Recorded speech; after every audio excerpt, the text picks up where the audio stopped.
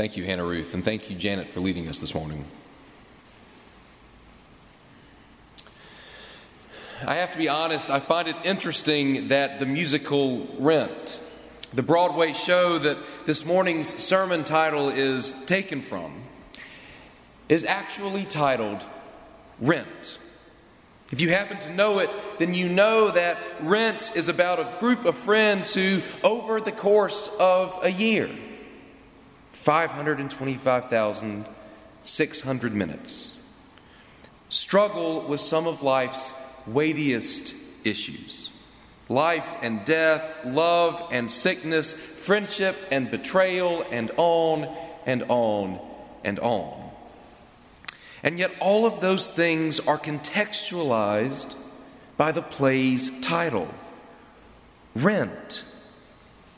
Life as renting, not owning, renting, not hoping to build up for the future, just trying to get by 1 month at a time, one step at a time.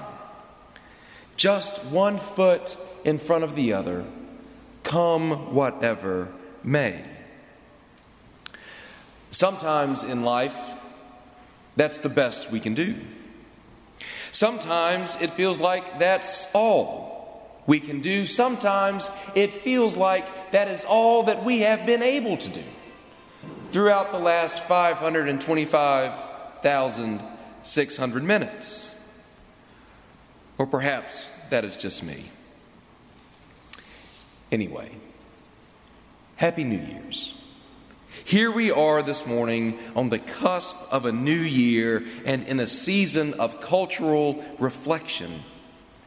Year-end best lists, year-end worst lists, remembrances of those whom we've lost, retrospectives on what we have suffered and celebrated and seen.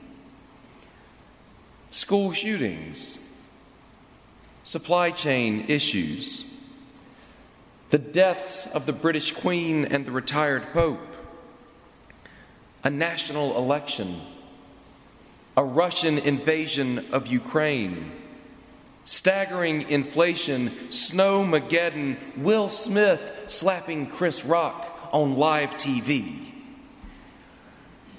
In 2022, we learned how to push an asteroid off course in case we ever actually need to in the future. We might have actually learned how to sustain nuclear fusion for energy production, which will help us have a better future for us and our children. God only knows what we will end up learning from NASA's new Webb telescope. And on and on and on. These last few things, of course, take us to the other aspect of today. This morning, we not only find ourselves in a season where we, both individually and collectively, try to take stock of the last year, but we also find ourselves looking ahead to the future. On New Year's, we don't just look backwards and try to make sense of it all, hoping to be able to find the signal within the noise. But we also look forwards. We don't just reflect, we resolve, we make choices, we commit to focusing on this or that aspect of our lives. We make a plan. We make a list to be better at our jobs, better to our families, better to our friends, better perhaps to ourselves. We resolve to exercise more or to drink less.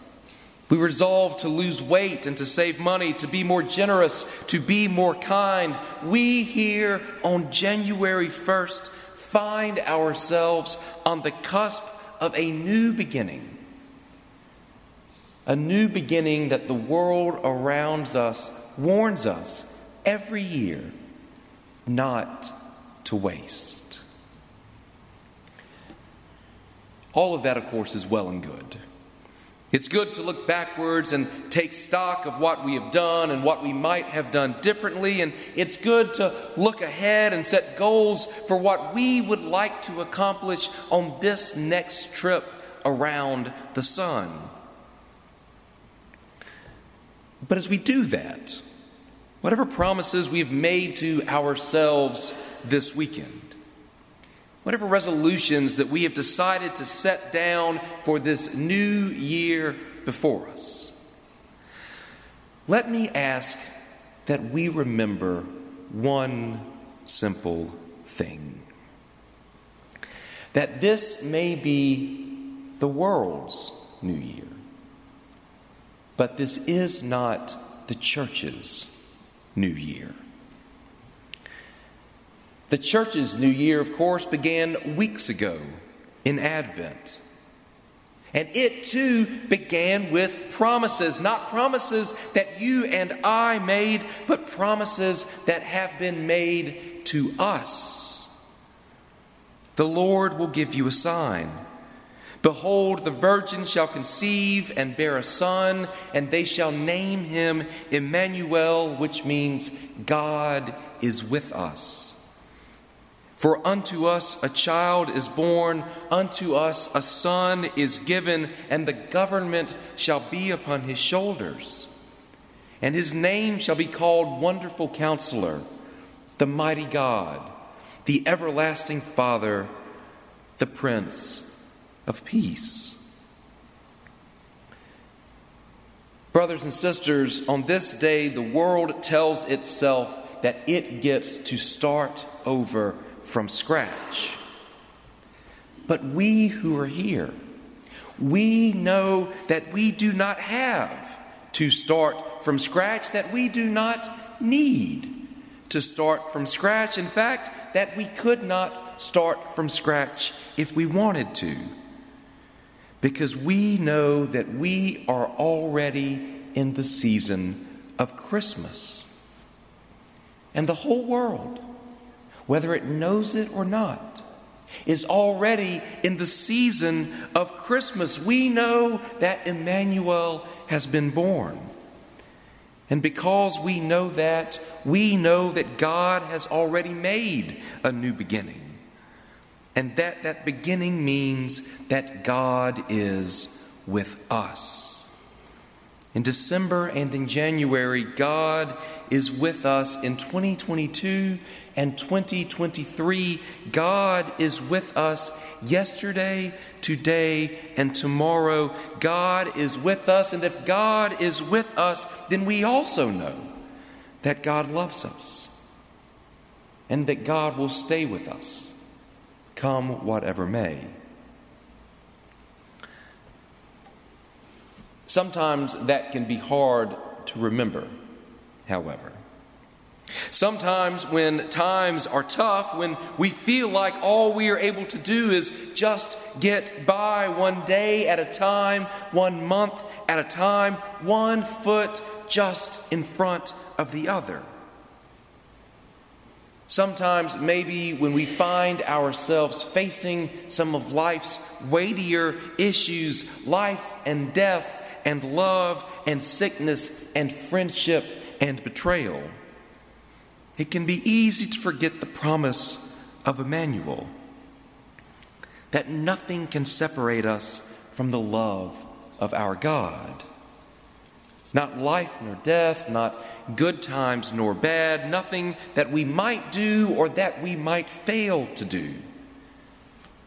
Nothing that is going on now, and nothing that might happen in this year that is to come. Nothing can come between God's children and God's all-powerful love. Because that is the promise of Christmas. And that promise holds true every minute of every hour, of every day, of every year. At other times, though, that promise can be easy to forget, not because life is difficult, but instead because life is simply busy. Sometimes we just get in the weeds with everything that is going on in our lives and in our world, and we get distracted and we lose sight. And I think that might be what has happened to Mary and Joseph in our Luke text that Hannah Ruth read for us a moment ago. In this story, it has been 40 days since Jesus' birth. 40 days since the shepherds dropped by. 40 days since they made their way back from Bethlehem to Nazareth. 40 days of sleepless nights and dirty diapers. 40 days of nursing and nurturing on top of everything else that life would have already required of them. Some of us here have been there. But even if you haven't, it is not hard to imagine how the day-to-day busyness of it all might have set aside their astonishment at Christmas. And here again, on this 40th day, they are simply doing their duty, heading up the road to Jerusalem to present mother and child to the religious authorities in the temple. It might seem momentous to us, but it is simply, as Luke says, what was customary under the law. Jewish families had been doing this for centuries. It was just Mary and Joseph's turn. But then all of a sudden, they get waylaid. All of a sudden, this old man named Simeon, this absolute and perfect stranger, walks up to them and asks if he can hold their child. And before they can get their wits about them, they say yes. And so this old man is teetering around the courtyard of the temple, carrying their newborn, praising their God, and saying that now he can die in peace. And then, just as they are beginning to wrap their brains around what has just happened, somebody else comes up and approaches them. An old woman, Anna, 84 years old, another absolute perfect stranger, comes up and begins to prophesy. She starts to tell anybody who will stand still long enough to listen about their son and about how he is going to save them, how he's going to redeem them and their neighbors. And then all of a sudden, this 84-year-old woman breaks out into ecstatic praise. And in the midst of it all, I can imagine Mary and Joseph looking down at the child in their arms, the one that they have rocked and fed and changed and sat up with late into the night these last 40 days. The one who just also happens to be the Christ child. And then looking wide-eyed at one another and realizing, oh my God, that's right. There's nothing that we can do. There's nowhere that we can go, nowhere that we could possibly hide. We are never going to get away from this, are we? God is now well and truly with us. God is with us in a way that we can't anticipate, that we can't control, that we cannot escape. From now on, in every minute of our lives, God is going to be with us.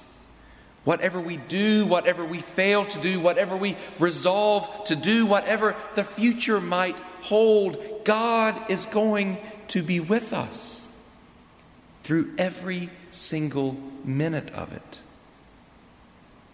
And I'm not quite sure what we've done to actually deserve this. But then again, now that he is here, I'm not quite sure that that actually matters any longer. Thanks be to God. and Happy New Year. Amen.